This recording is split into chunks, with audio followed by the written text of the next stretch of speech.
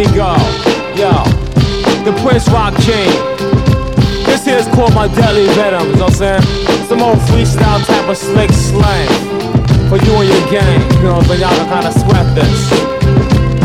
Check it out, and you don't quit. And many brothers know me for what? For bagging bitches. But I'm also known for giving stitches. $1.50 to those who get nifty. Pass by your ass so fast you call me Swifty. And here I go, and here I go. And yo, go out like Bo and act like you know that you can't beat me. We're back once again. Another edition of the Wu-Tang Podcast, the Channel 10 Podcast production. And it is I, the almighty AR, R-Tick in the building, and I'm alongside Sin God Superior.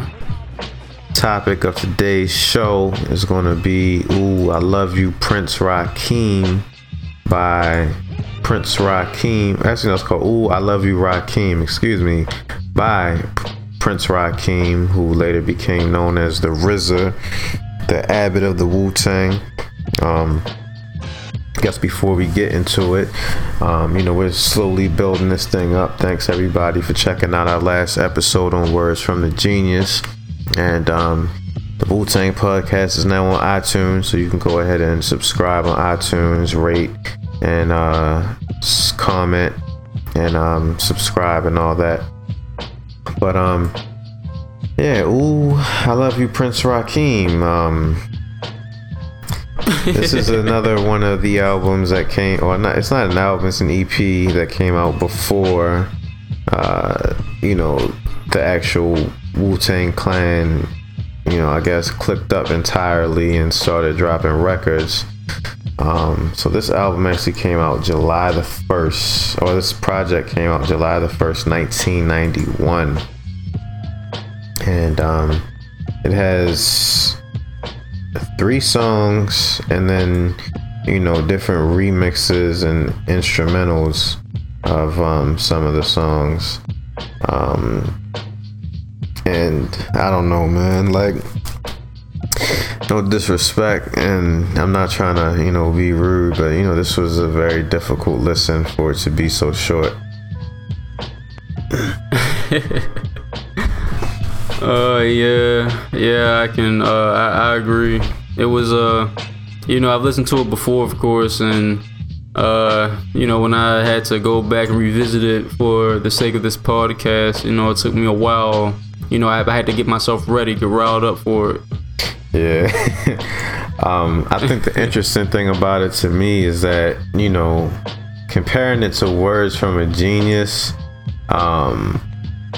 Words from a Genius had a lot more Wu-Tang elements in it, it felt like to me, than this did.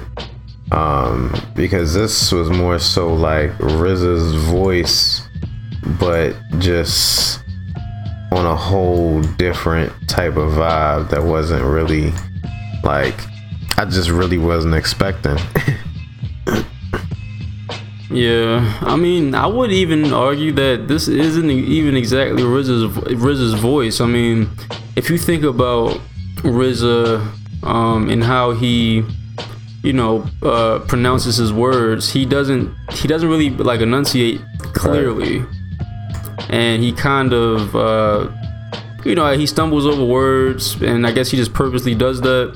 And then, like, even I was reading a Complex article about the creation of, Kanye West's My Beautiful Dark Twisted Fantasy, and for the what is it called, the Theraflu, and how there was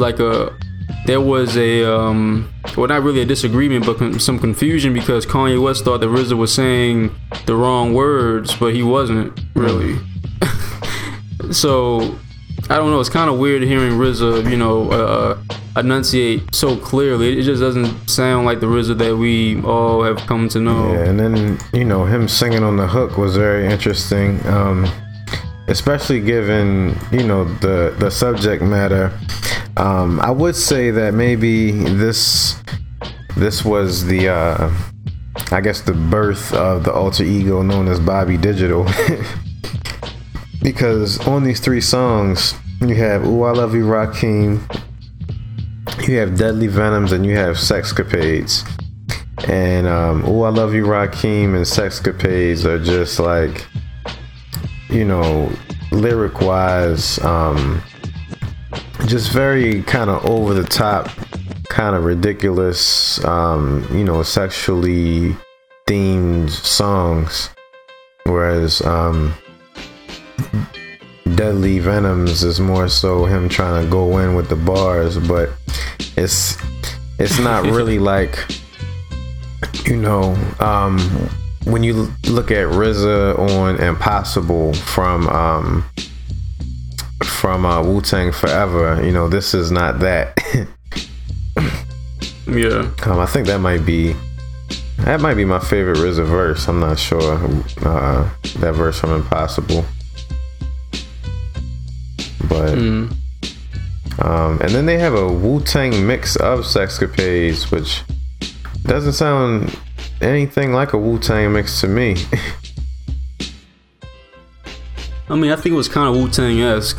I mean, I would say that the most Wu-Tang-esque song between GZA and RZA's projects and around this time would be Pass the Bone, that was on the second reissue of GZA's album. Yeah, I would agree.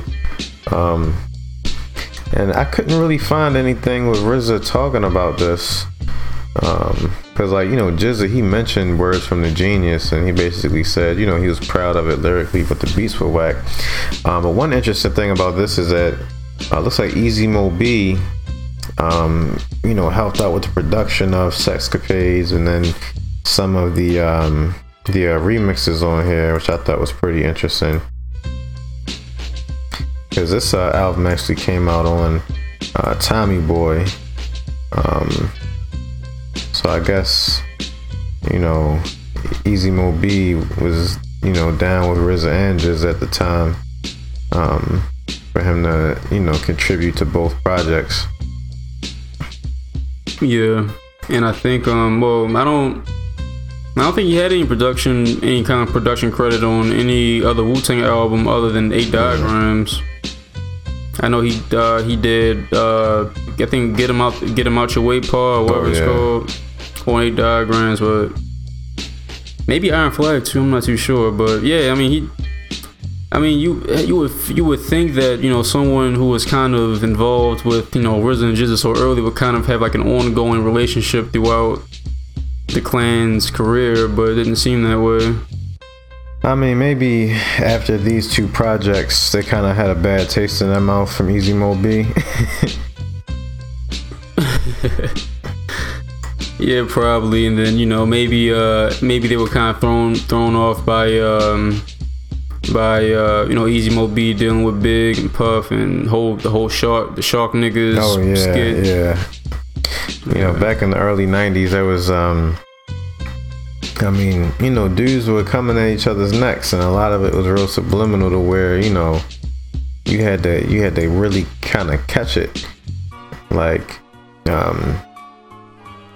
it's funny, I was listening, somebody reposted up that interview with Nas, where he was just going crazy on Hot 97, and he talked about Cam and Nori and all the people, and yeah. Then somebody under it posted some lyrics that he had from what was it? Get Down off of Godson, or maybe it was Last Real Nigga Alive. I think it was Last Real Nigga Alive, when he was talking about like his Biggie wars, and he was talking about, you know, Raekwon said that they was going to do this, and then Biggie said that they was going to do that, and then, you know, it was just real interesting, like, you know, the dynamics between all these rappers and everything. So I definitely think that, you know, that probably has something to do with why Easy Mo B doesn't really pop up until later, Short and all that. Yeah. But yeah, I mean, it's not too much to say about Ooh We Love You, Rakim. You know, it kind of reminds me of, like, if some of my early songs would be released on a label, and like how embarrassed I would be. Yeah, I mean, yeah, RZA does not talk about this at all. I mean, I try to look for something that RZA has said about this album, and nothing. I mean, but I'm trying to, because I want to say that Tears was kind of recorded around this time, maybe. Or was that 92? Because Wu-Tang, I mean, Enter the 36 Chambers came out 94, 93. Wow, 93. So RZA must have really stepped his game up tremendously in between 91 and 92 then. And another thing too is that, with him being on Tommy Boy, they might have been looking for a certain type of thing. And so he kind of might have been forced to kind of do these kind of records. Oh yeah, De La Soul was on Tommy Boy, I think. During this time, and so that's around the time of De La Soul is Dead. Yeah. So I guess it makes sense. It seems as if Tommy Boy was kind of into the more happier, kind of laid back. And I guess competing with other labels like Cold Chillin', they I guess tried to have more sex themed, maybe more sex themed records for the ladies and stuff. But like Nori always said, or like he said on that one song, I think it was Grimy, he said, "Fuck Tommy Boy, them niggas just suck." That's one of the most direct diss lines ever.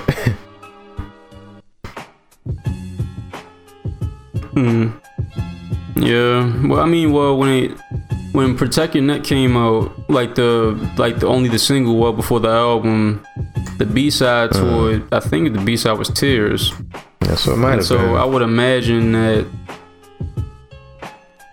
around the same time, he had to be doing some kind of Wu-Tang shit around this time. It's so funny that when you I was looking at some old videos when GZA was still the Genius and he was promoting his album, and so it was I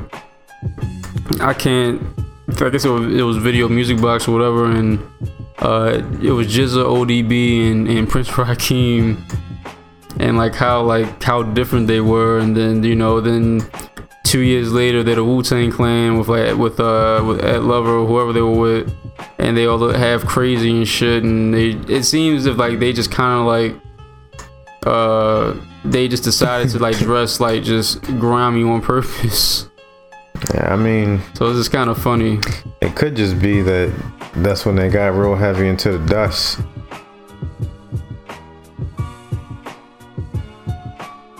And, yeah, probably so. Like Schoolie D said on the Channel 10 podcast, the drugs definitely have a major impact on music, the type of drugs that you're consuming at the time.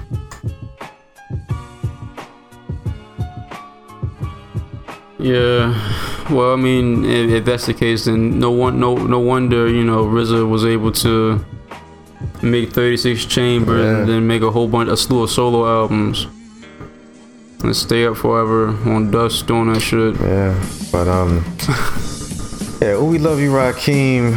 Once again, definitely not a classic,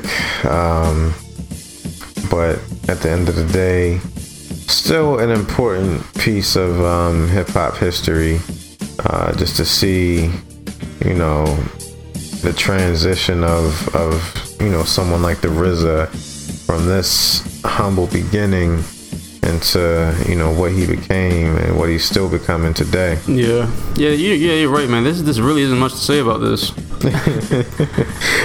But we had to talk about it, since we're covering all things Wu-Tang. So there you have it, people. All right. So make sure you check out WuTangPodcast.com.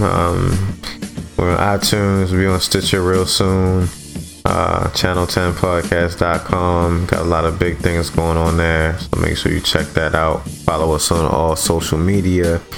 Follow me at SRTick. Follow Singar Superior, and keep up with what we're doing. And until next time, peace. Yes. Ow. That sister, ow. Yeah. Definitely. Oh yeah. Oh yeah. I've got too many ladies. I've got to learn to say no. Oh, we love you, Rakim. You got something to I've say got too many ladies, yo. I gotta learn to say no. Oh, we love you, Rakim. Oh, Rakim. Time is moving slow, life is a drag. There's money to make and more girls to bag.